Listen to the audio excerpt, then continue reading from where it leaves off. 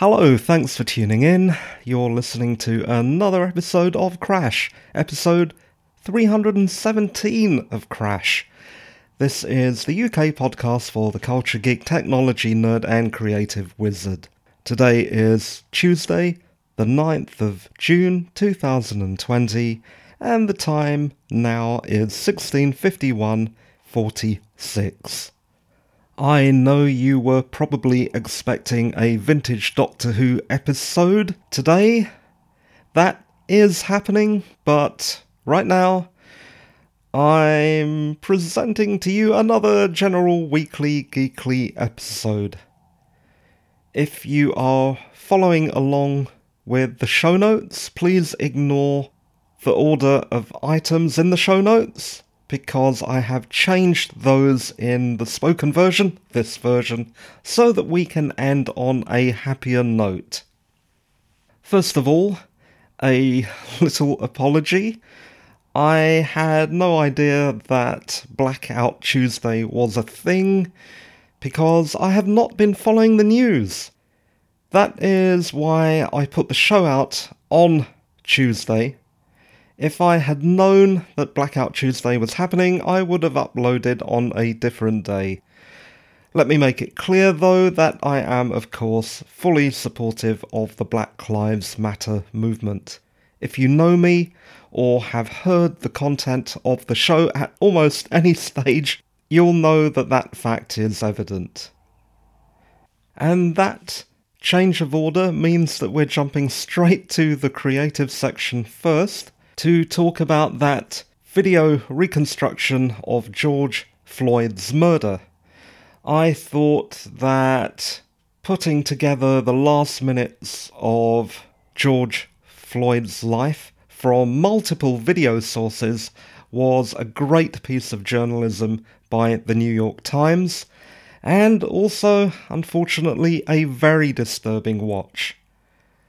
Having seen it, I think it is obvious that the video reconstruction of the victim's death removes absolutely any doubt whatsoever that his death was first-degree murder. And that's despite the initial third-degree murder charge that was later changed to second-degree. And I'm saying that because first-degree murder is premeditated as opposed to impulsive, as is the case for second-degree murder in American law. So kneeling on a man's neck for 9 minutes while your victim begs you to stop and not stop until the body is inert is quite clearly planned. I'm definitely not a lawyer, but I don't see how there can be any debate. So I find it bizarre how the initial charge was for third-degree murder and later changed to second-degree murder. It makes no sense whatsoever. There was nothing I could see in Officer Derek Chauvin's behaviour that looked impulsive. To me, watching that video, it looked calculating, cold, and vicious. And of course, there were other police officers involved, and I even saw one of them trying to get people to move on because they had the situation under control. Yeah, I bet they had the situation under control. And I would just like to add a bit to this section. In the past, I have done some martial arts in a rather minor way, and I have been placed in neck holds, such as something called the guillotine.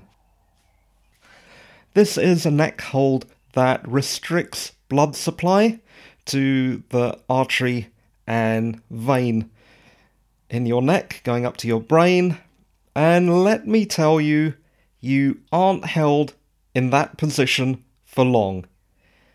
If you're training or sparring and you end up in that neck lock, you will only be there for a few seconds because the hold is so dangerous. And your sparring partner should know that, and the instructor will definitely know that. And that's just a few seconds. So 9 minutes pressure on the neck, and pushing the air out of the body by a whole team of officers. What else could that be? I was, as you can probably hear by my tone, shocked and disgusted and very disturbed. That sight has stayed with me for days. I may never forget it. I have seen other fairly appalling things both in video and in real life, and that was very, very unpleasant.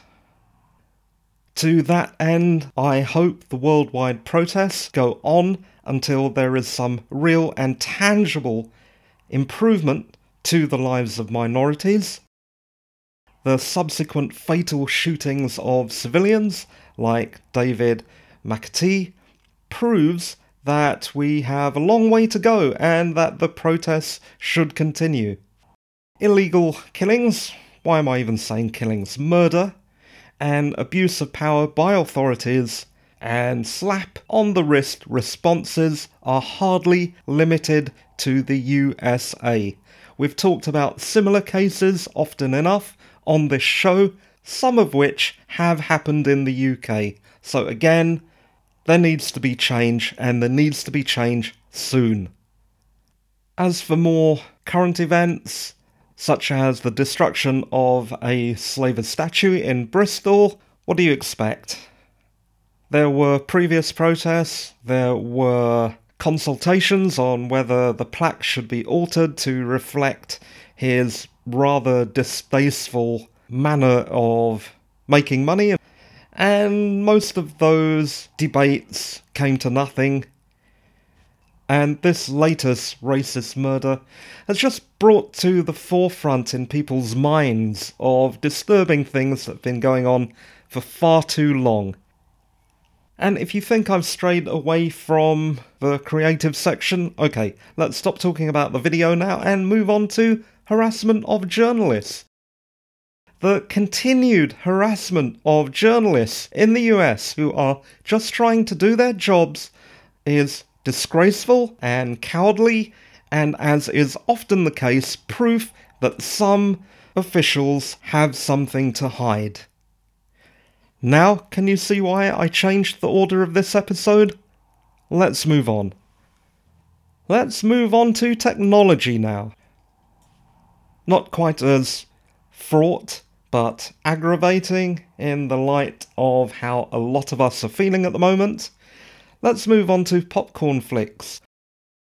I noticed that the streaming service actually has a section called Urban.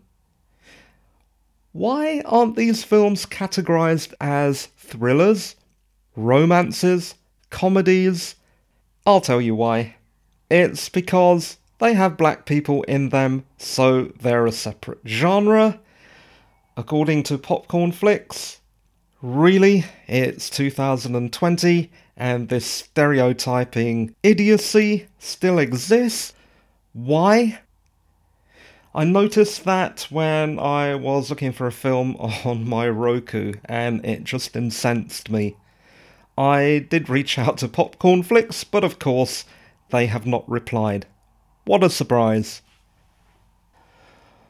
Oh, let's move on to my virus diary entry. Yeah, we're still doing that because coronavirus is not quite over.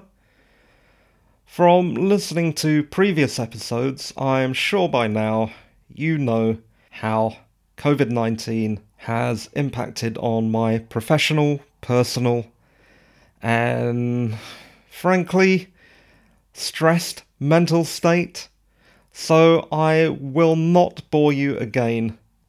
The only new thing I can talk about is that there have been changes to my environment, my immediate surroundings, thanks to a variety of reasons that are outside my control.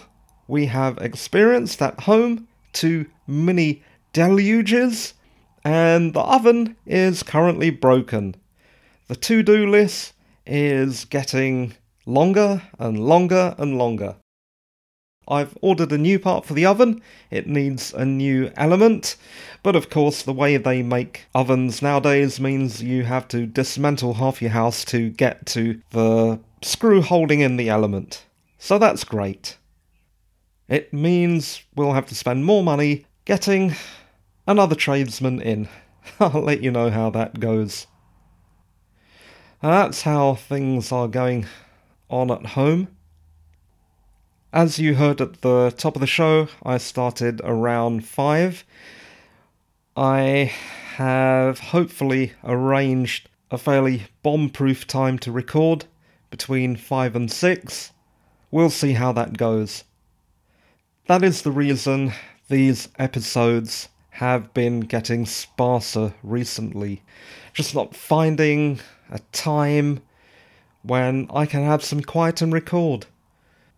Like I said, hopefully that's over now. What's an adrenaline junkie bike courier to do after a fatal wipeout?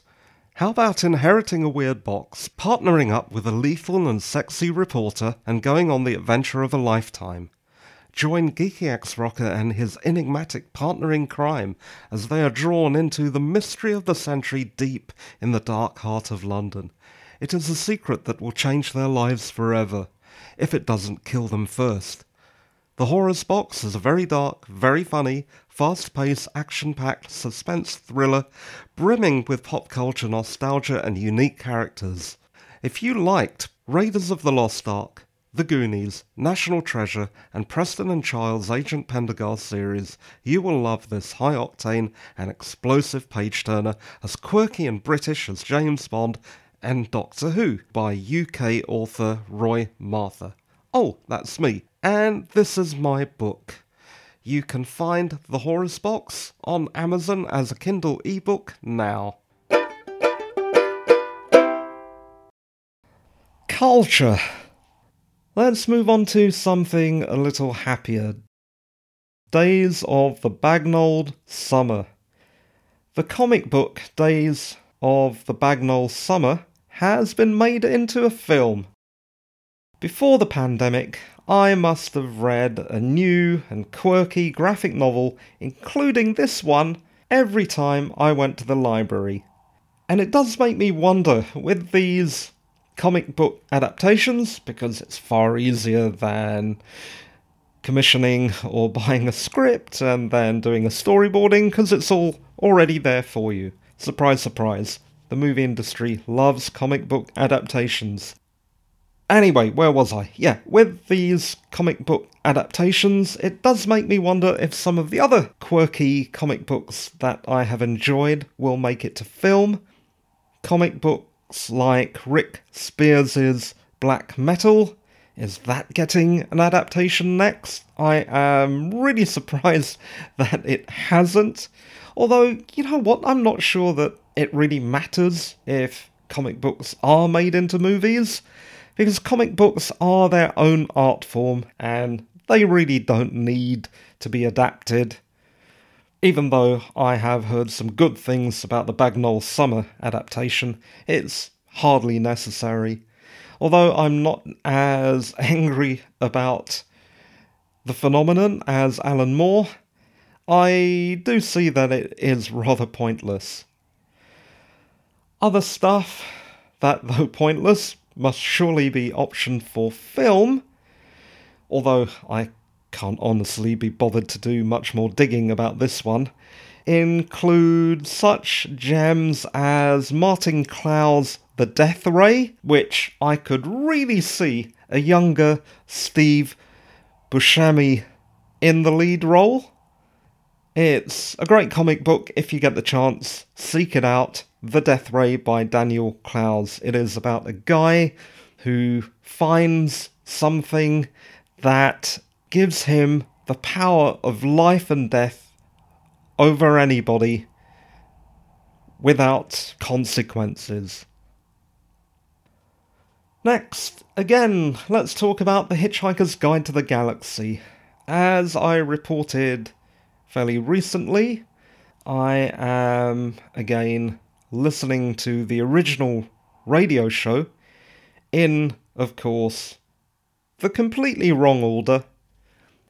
I started with the penultimate series, missing out the last from 2018 because it's not very good. Although, yeah, let's take a little aside for a moment. The reason why I listened to the show in 2018, adapted from Ian Colfer's And Another Thing, I think that's what it's called, is I was excited. Another instalment of The Hitchhiker's Guide, and it was going to be on Radio 4, and I was also excited to listen to it on my world band radio on Longwave. And yeah, I know Longwave is less quality than FM, but there's something cool and retro about listening to a show on Longwave. And if you've seen the BBC Longwave transmitter, I can't remember where it is an amazing sci-fi looking building, and it just all ties in with The Hitchhiker's Guide. That's why I did listen to it. I just found it not as hitchhikery as the rest of the series that were more closely based on Douglas Adams's work. That was a bit of a tangent. Now, where was I? Yes, that is why I missed out the last series from 2018 this time round. Then, after listening to the penultimate series, I skipped back to the first series from 1978, and then went to the second series, and eventually caught up to the point at which I had started listening in the first place.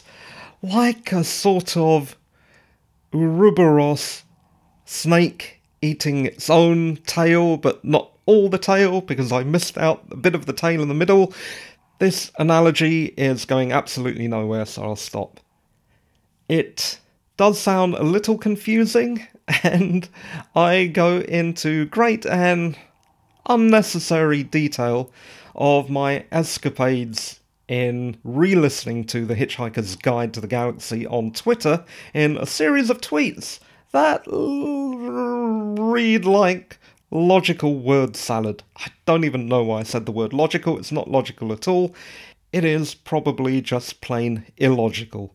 But it seemed to make sense to me because non-linearity rocks. The radio series is, of course, absolutely great, though not how I first discovered The Hitchhiker's Guide. No. That was thanks to the excellent TV series that, for some bizarre reason, is not rated well, which fired up my interest in the books, and then the audiobooks, and finally, at the end, I went back to the beginning and listened to the radio series, and that was back in the 80s. Doing everything in reverse has had no lasting deleterious effects, you'll be glad to hear.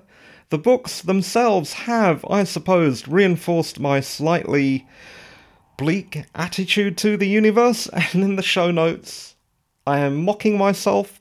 In brackets it says, ha ha ha, who are you kidding? Okay, maybe I'm a bit of a negative person, though Philip K. Dick and New Wave Sci-Fi and life in general have also had something to do with that.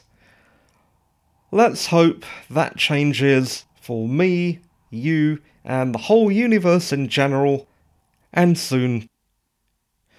On the other hand, Ford Prefect's inappropriate cheeriness in the face of oblivion, as long as there are decent drinks and nice girls around, shows that even in an uncaring, unforgiving, cold universe, fun can still exist. And by the way, I have to say that I'm impressed by every actor I have seen who has played Ford Prefect. All of them have done a bang-up job of portraying that attitude described by some as cheerful nihilism. My compliments to Jeffrey McGivern, David Dixon, and Mos Def. Editing mode Roy breaking in here with some interesting and irritating information regarding the books. I used to own the books, which come in this order: The Hitchhiker's Guide to the Galaxy, The Restaurant at the End of the Universe, Life, the Universe and Everything, So Long and Thanks for All the Fish, and Mostly Harmless. The first three books I owned second or third edition paperbacks, just the cheap paperbacks you'd get in the bookshop, probably W.H. Smith. The last two, So Long and Thanks for All the Fish and Mostly Harmless, I bought as first edition hardbacks. One of them, I'm not sure if it's So Long and Thanks for All the Fish or Mostly Harmless, was signed by Douglas Adams. When I left Vancouver, those were some of the books that I just gave away to save on shipping. Yesterday, I had a look at reacquiring those last two books. I looked up the price of So Long and Thanks for All the Fish, first edition, hardback cover with a hologram on the dust jacket, and signed, and the price is currently around £1,000. And man, that stinks. Not that I would ever have sold it, of course, but reacquiring that book now seems impossible. What's the moral of this story? I suppose hang on to your geek stuff. If you move, just pay for the shipping. Back to the podcast. That's really it for this episode. Sorry that we had to jump around like that, but you can see my reasoning.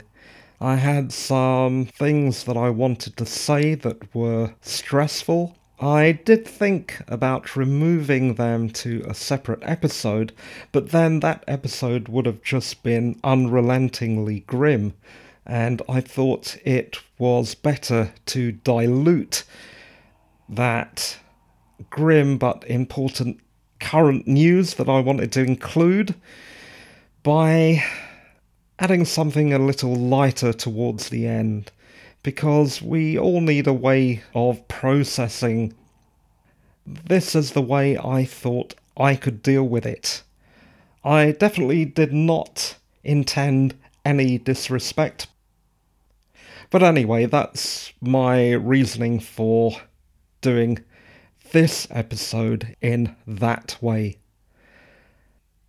Crash is produced, presented and edited by me, Roy Mathur, a writer.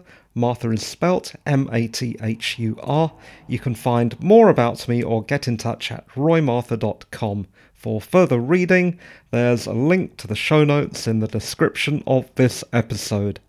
If you want to help, please review and rate the show on whatever platform you listen and recommend it to a friend, and also get in touch with me on Twitter. It's nice to hear from people who listen to the show. This episode 317 was recorded on Tuesday the 9th of June 2020. The time at the end is 17:26:09. I must say, as the episode finishes recording, I can hear a lot of road traffic, which is strange because I thought the lockdown was still on. Who knows? When I went for a walk earlier, there were a lot of people around, but we were mostly avoiding each other. But from the noise of the traffic, it certainly feels like the lockdown has finished. But I digress. I'll let you all get on with your days now. Thanks for listening, and bye-bye for now. Bye!